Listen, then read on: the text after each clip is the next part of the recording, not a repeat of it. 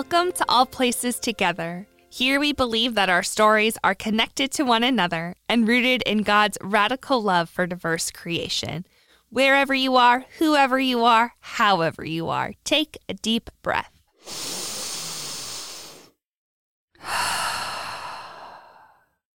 This week's episode is called Authentic Expression. Today at All Places Together, we are continuing our journey through celebrating God's boundless diversity. And today our focus is on gender expression, and we're going to explore some of the beautiful ways that God's people express themselves through gender.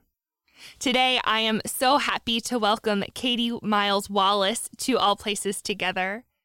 Katie serves as the Inclusivity, Diversity, and Equity and Communications Coordinator for the Southwestern Texas Synod in the ELCA. Katie uses pronouns like they and she. In this role, Katie does a variety of things, primarily leading a team that guides Synod diversity efforts and doing lots of writing and newsletter construction and communicating. They graduated from Texas Lutheran University and Pacific Lutheran Theological Seminary. Katie is currently awaiting call, and in the meantime, she's in the beginning stages of developing a network of LGBTQIA+ Lutherans in the Southwestern Texas Synod. Katie is also the artist behind Queerly Christian and spends their free time gardening and shamelessly rewatching Marvel movies. Katie, thank you so much for being with us today at All Places Together. Thank you for having me. Now, I do have to follow up and ask, what is your favorite Marvel movie? What's the one you find yourself rewatching the most? I'm a sucker for Captain America. I love it. I love it. Do you have a favorite out of like those three movies, or just like in general, whatever he's in, he's your favorite? No, the original. My whole family calls me Captain America, and so I kind of live into that space as much as possible. Oh, that's amazing. I love it. Well, today we are going to be talking about gender expression. And if that's not something you've heard before or know quite what that means, you are in the right place. Gender expression refers to the external characteristics and behaviors that are socially defined as either masculine or feminine. These things include dress, grooming, mannerisms, speech patterns, and social interactions. And these norms vary culturally. They're different from place to place. I think it's also important to say that gender expression differs from gender identity. Gender identity refers to a person's innate, deeply felt psychological identification as a man, woman, or other gender, which may or may not correspond to the sex assigned to them at birth. There will be a whole nother episode about gender identity in particular. So today's focus is about how people express gender and celebrating how God is present in all gender expressions. Also, from the beginning, one way that we can think about gender expression is that it's on a spectrum. That's to say, feminine on one side, masculine on the other, and androgynous in the middle. However, it's again important to say here that these norms are different between cultures and can shift over time because they are social constructs. They change and move and develop. So I think a fun way to dip our toes into learning about this is to talk about skirts. So Katie, what do you think? Are skirts masculine or feminine? It's a tough call, right? There's so much cultural difference in the understanding of skirts. In America today, I would have to say skirts are typically marked as a feminine thing. Yeah, I would agree with that assessment. And then I also love, like from the get-go, you're like, that's a really interesting question because in Celtic cultures, of course, like the kilt comes to mind. And that is something that is traditionally masculine. And then also on the Arabian Peninsula and in other Middle Eastern countries, men are often seen wearing a thobe, which is the long robe that has long sleeves and then like buttons down the front. I had to Google the name for that. So it really kind of depends on where you're at. Absolutely. And I'm Scottish in heritage, so I'm one of the assigned female at birth people that is very comfortable in the masculinity of a kilt. I love it. Do you have a kilt that you wear? I have a Wallace Tartan kilt. Now, is Wallace Tartan the particular type of plaid? Is that like a name of plaid, or is it a brand? That's the name of the plaid. So it's a predominantly red plaid with like black and then gold stripes in it. Oh, that sounds amazing. I love it. And then also in the church, we also kind of gender bend when it comes to an alb. And an alb is the robe that is sometimes white, it's sometimes black, that pastors and deacons wear. Lay leaders will sometimes wear them as well. The roots of these go back to ancient practices of baptism, that this is what folks would wear in the early church when they were being baptized, but they're essentially a dress. 100%. And they are a dress that we would typify as feminine, and yet in their symbolism, in being this equality of the baptized, they end up in androgynous form. Yeah, exactly. And so I just love this example because they're all functionally the same thing. Like, sure, there's a difference between a skirt and a dress, you know, whether or not it has a top or sleeves, but it's like the same basic thing. And in all of these different cultures, it gets used in all of these different ways and carries all of this different meaning. It's a really interesting thing to see how much meaning gets carried and such different meaning in the same time across the world. Exactly. It is already expanding, I think, our conversation as we begin to think about this. Totally agree. So as we dig deeper here, when I've encountered education around gender expression, it's been this description of the spectrum that I shared. But I wonder, have you encountered in your diversity, equity, and inclusion training work, is there another kind of construct or way that we think about gender expression that's not a spectrum? I think there is, and I think it happens once we get beyond the spectrum. Because we're having this conversation, right, where we're realizing that all of these different meanings and assigned genders for essentially the same garment exist across the whole world at the same time. It kind of makes the spectrum irrelevant. Yes. So you end up, once you think far enough into it, with this reality that the spectrum doesn't exist, which means you're thinking about gender expression outside of a spectrum altogether.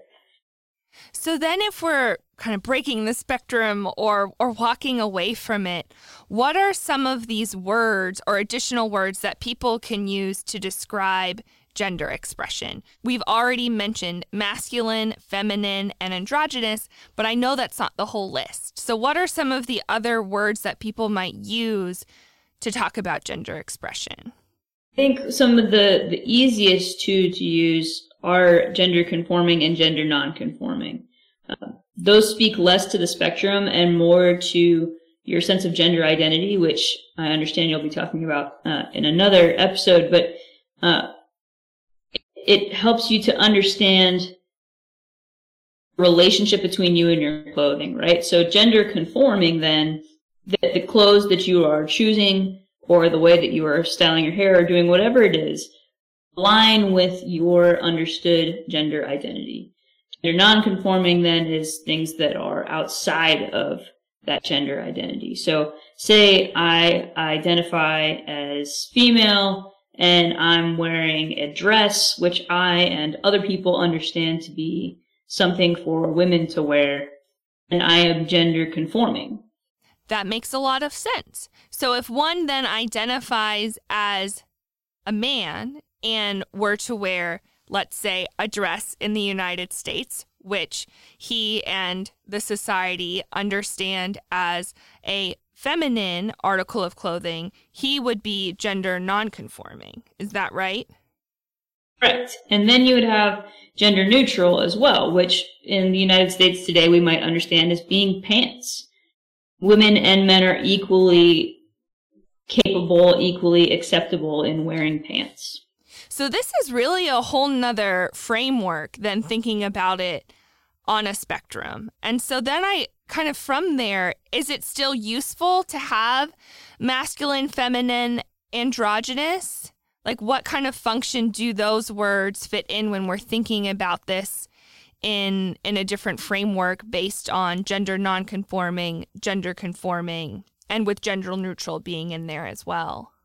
I think they speak to different things. So I think when we're talking about this outside of the spectrum, gender neutral, gender conforming, gender non-conforming, we're speaking about our relationship with our clothes and our gender identity. So those are the two things that are in that relationship.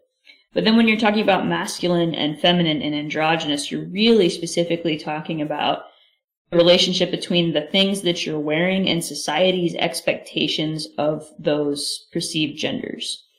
I'm thinking all of what you have said through my brain, and I think I understand, and that makes sense. So all of these words are helpful. They're kind of speaking to these different relationships that you've pointed out for us.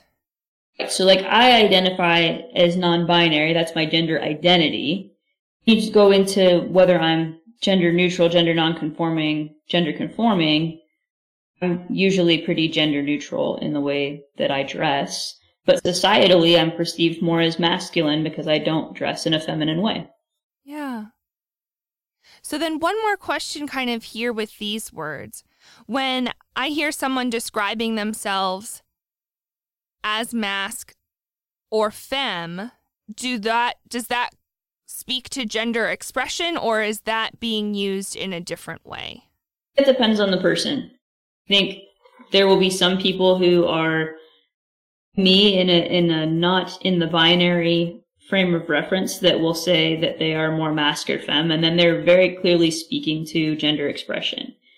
I think there are others, particularly in the lesbian community, there's a lot of a description and discussion of masc and femme that is more to a description of acceptance of roles of society than it does towards a description of one's own gender, if that makes sense.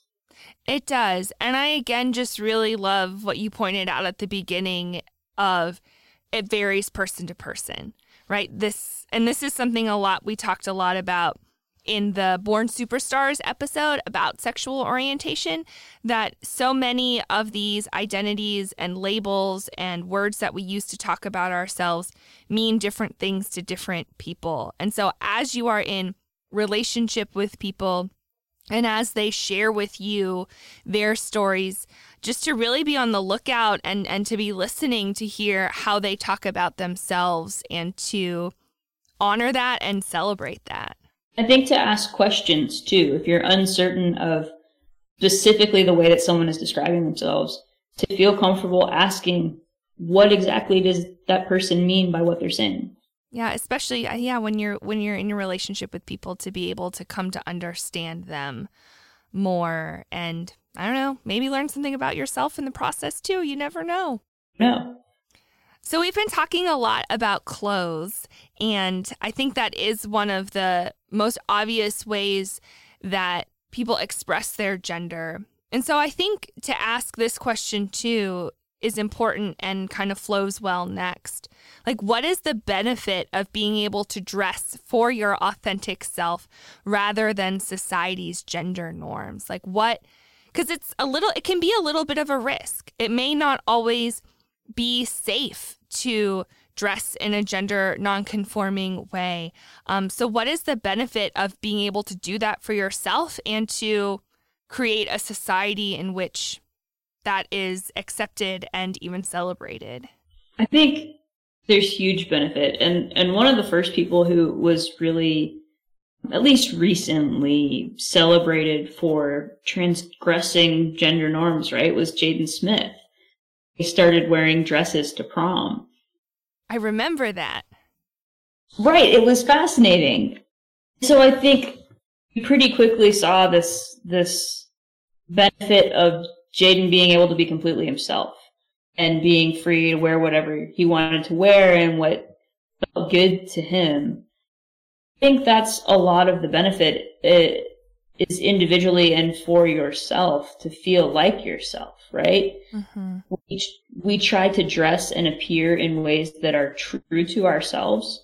And it's incredibly damaging when society's gender norms put a hold on that or a block on that and tell you that you can't be your full, complete self. Yeah. And then from there, too, I wonder if you might be comfortable to share some of your experience as you have grown in your understanding of gender expression. I imagine that when you were younger, that these words weren't always like a part of your vocabulary. So can you share a little bit about how your journey has gone, how you've come to understand yourself? And in that, what are some of the joys and hard parts of that, too? Absolutely. Yeah, I grew up in South Texas, right where I'm currently sitting, and was always kind of what my mom would describe as a tomboy, which was not super helpful in the 90s in South Texas when you were supposed to dress in, jean skirts and whatever else was popular at the time. Sure. I remember those jean skirts of the 90s. Right, they were super popular, and everything had flower patches and yes, pink jelly sandals. We really want to go full into it. Oh yeah, my mom never let me have those, but yeah. So I grew up in my youngest days dressing very much how mom and the world wanted me to dress, and started pretty quickly to realize that that was not what was comfortable for me. So then I started, sneaking a peek at my younger brother's clothes. They're about the same size, probably, when we were in middle school. And I would, see, like, what's my brother's pants fit like, right? Like, can I get away with wearing boys' clothes? And then when I was probably in high school or so, my mom was like, Katie, don't you know that men's t-shirts fit better than women's do? Also, and they probably have pockets. Exactly. So I was like, cool, men's t-shirts, so much more comfortable. They don't focus on areas of my body that I'm not totally comfortable with. So I started wearing a lot of men's shirts. Then I went to college and tried to do the girly girl thing, and that didn't work out, and started to go more on the masculine side of things. Then I moved to California for seminary. That's where I got very serious about figuring myself out and really trying to get comfortable with who I am. And so I got a major haircut. I used to always have like hair down to my mid back and then cropped it super short in a men's style. Well, at least what we understand to be a men's style. Sure. Like, again, it's like one of those same sorts of things, like gender. Does hair really have gender? No, but we assign it, and so continue. Yeah, so short hair. Then I realized that men's jeans are much more comfortable. And so I started venturing more into men's clothing, which is almost exclusively what I wear now. And funny that, my proportions apparently fit the standard proportions of an American man. So there we have it. There you go. Over that time, it's really been a shift from being girly because that's what people wanted, but feeling a lot of shame and feeling not like myself and like I never fit in. And I was really struggling to know who I am. To now, I express who I am every day. The clothes that I wear are a part of me and they fit the way that I want them to, and I'm comfortable. Yeah, and I hear, especially in these last few sentences that you've shared, that being comfortable in your clothes, like, is not only about like the physical comfort of, is this big enough? Does it give me the room to move in the way that I want to move for the activity at hand? But like comfortable in what, and I heard you say the word shame, like in am I expressing myself? And when we are not able to express ourselves with us clothes, I mean, that word that you use there, shame, we can feel shameful. And that shame like takes up so much space in your brain and like mental energy and emotion that it takes away, I think, people's ability to be able to engage more fully with the world, because you're just thinking about how uncomfortable you are or how embarrassed you are, or why can't I look like so-and-so? And I think it really robs people of peace of mind and peace of self. Definitely. And I think when you're dressing in the way that society expects, but not in the way which is in your soul comfortable for you, you end up constantly battling this balance of things where you're dressing in a way that makes people like you because you are as they expect you to be, but you don't like yourself. And then on the flip side, when you're dressing in ways that are comfortable for you, which is off-putting to many people when you're not conforming to gender assigned at birth, you feel full in yourself and true and honest. Yeah, and I hope too that you are able to attract people who are going to become like those friends that are family, that are going to support you in being your true identity, and that you're not just having people like you said, because you look cool and you fit what they expect, but that you're able to build the community around you that we all need. And I also think probably empower other people to be their true selves too. I mean, it is good enough and important enough for you and us and me to do this work for ourselves. And I think there's an empowerment piece as well for other people in seeing others live authentically. Definitely. And I think too, it is hard for it to be an off-putting thing for you to be fully expressing yourself as yourself. At the same time, it's kind of an interesting litmus test, right? You walk into a room and you can already tell pretty quickly who are your people and who aren't, based on people's reaction to the way that you dress. Yeah, you know.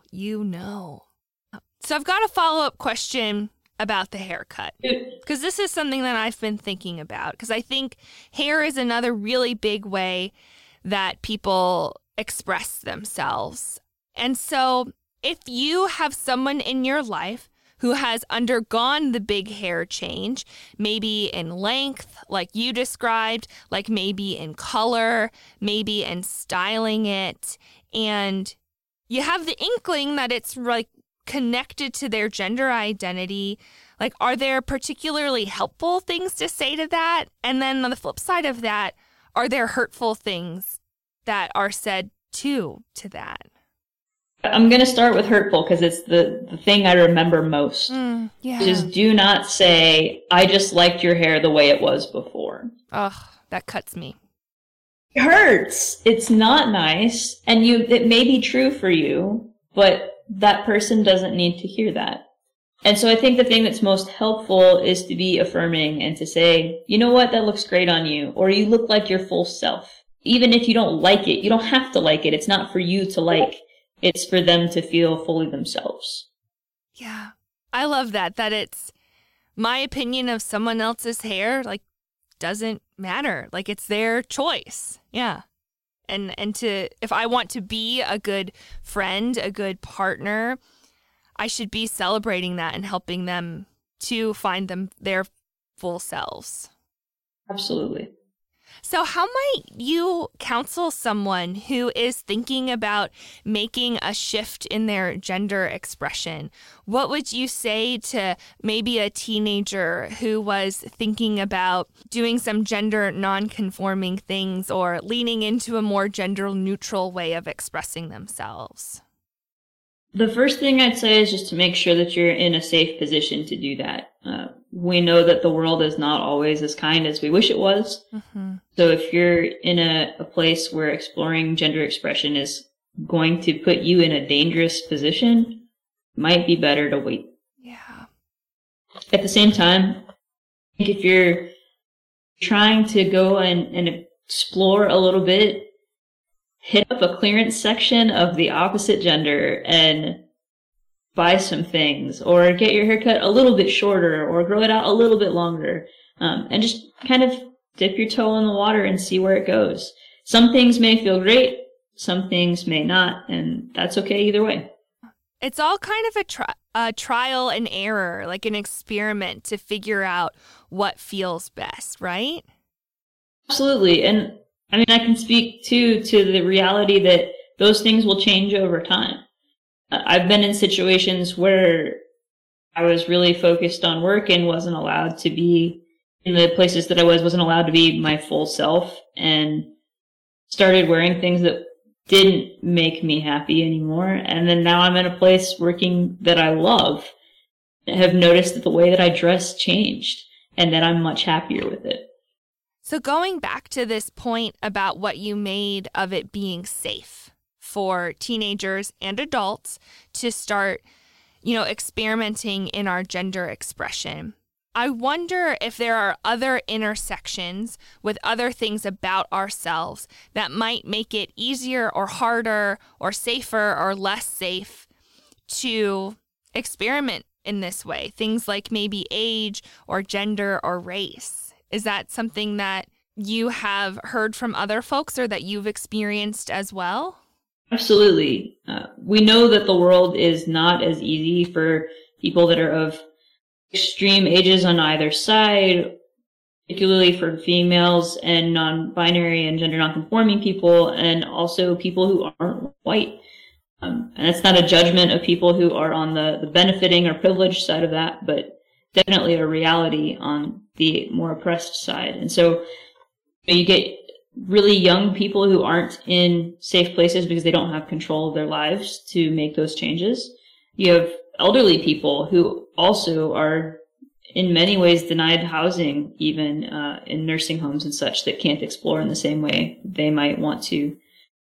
And we see all the time where gender intersects, that women don't have often the same freedom to decide who they want to be.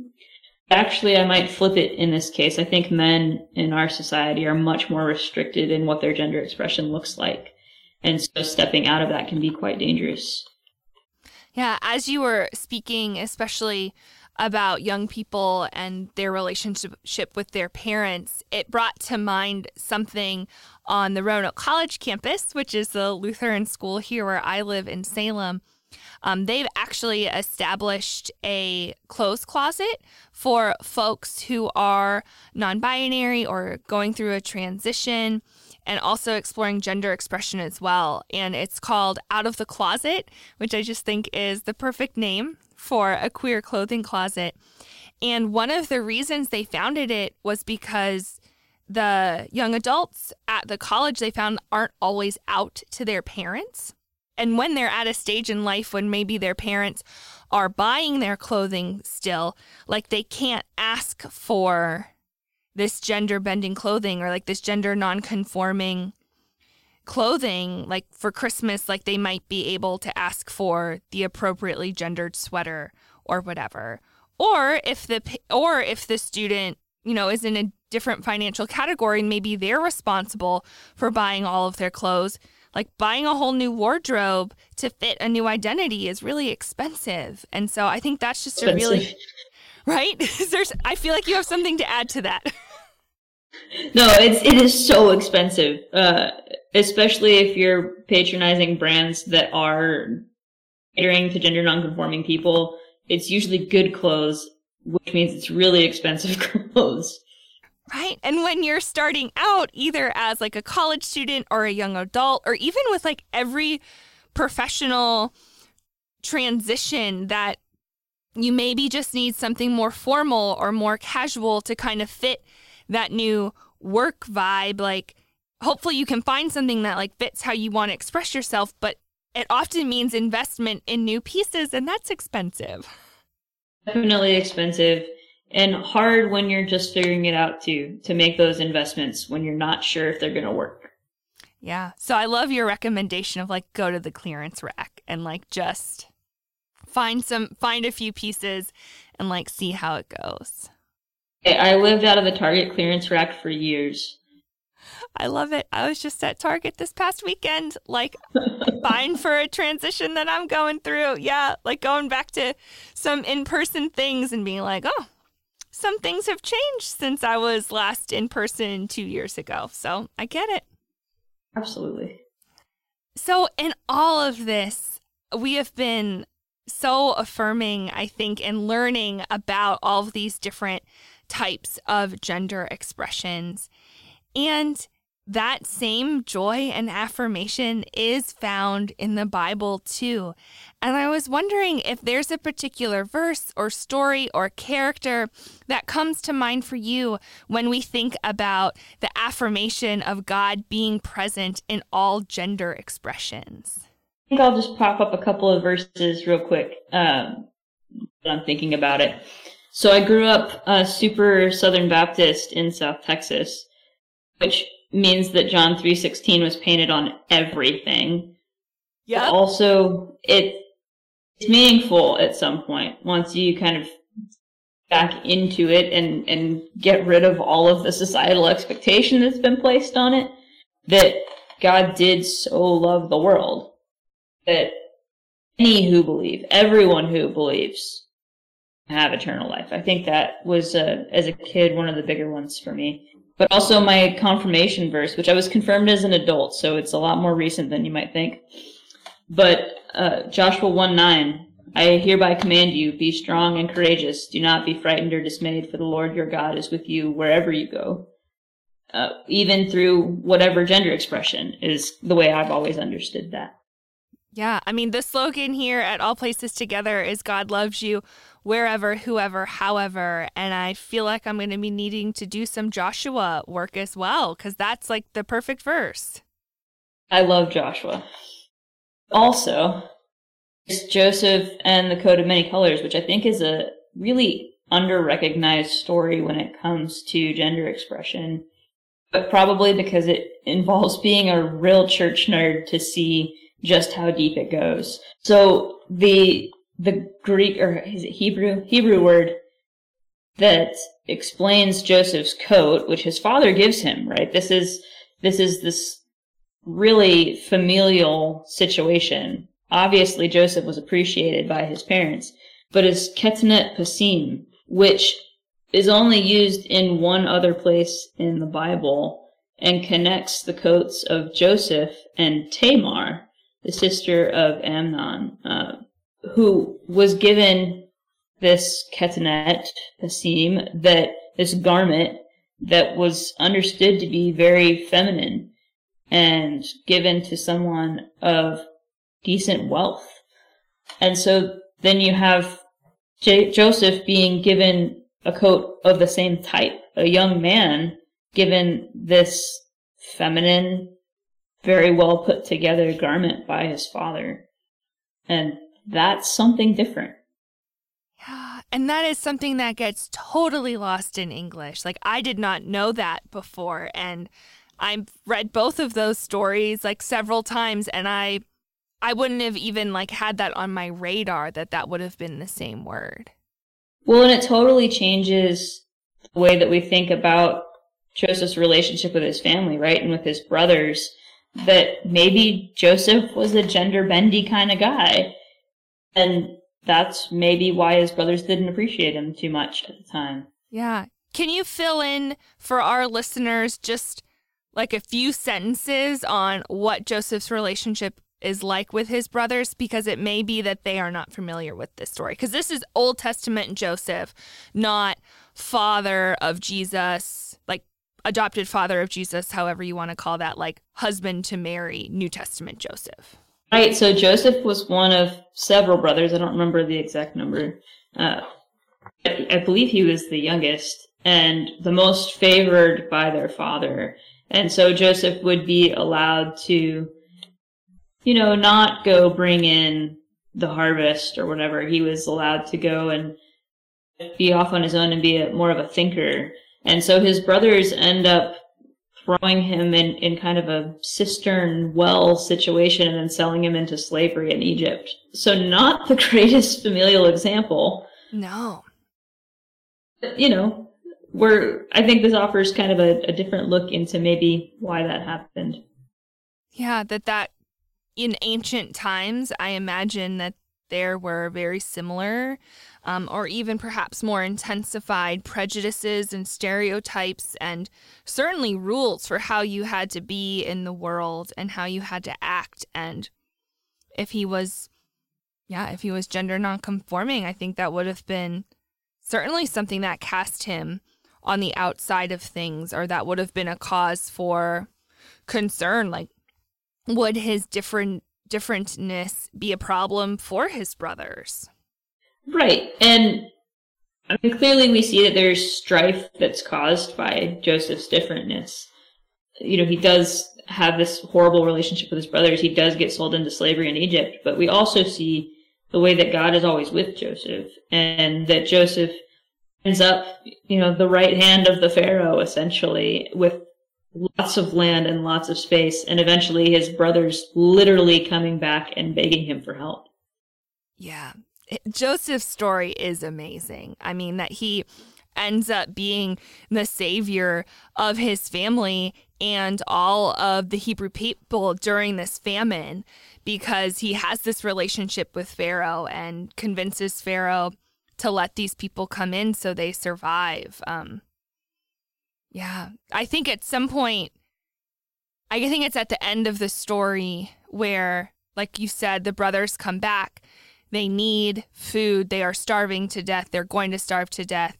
And Joseph says something like, what you intended for ill, like God intended for good, or God made good. Like, I would have to go back and look at it to see that exact quote. But that assurance of, in really hard situations, even when people are being so mean and terrible and treating people like property and all of these things, like, God is still with those people and sustaining them and working to bring them to a better place and make the world a better place, so none of that crap happens to begin with.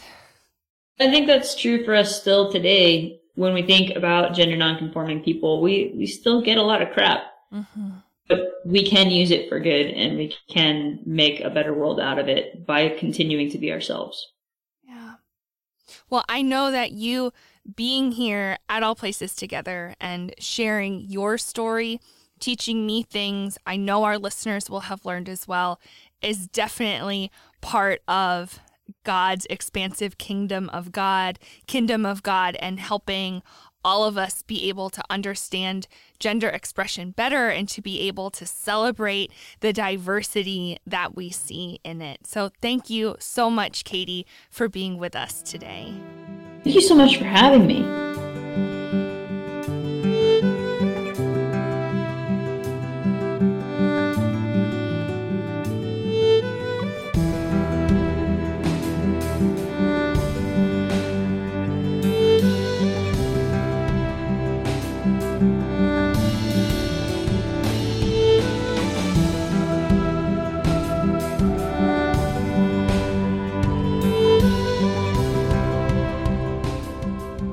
A prayer for authentic expression.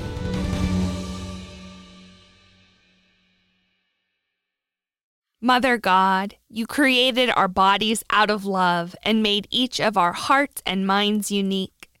Each person is a different reflection of the beauty that is you. May we use our resources to share this beauty with the world. For those of us who are struggling to find their authentic expression, grant them peace in their hearts and confidence that you are with them on this journey. Help us to celebrate with those who have found their authentic expression. And remind us that your love is always with us and for us, whoever we are and however we express gender. Amen.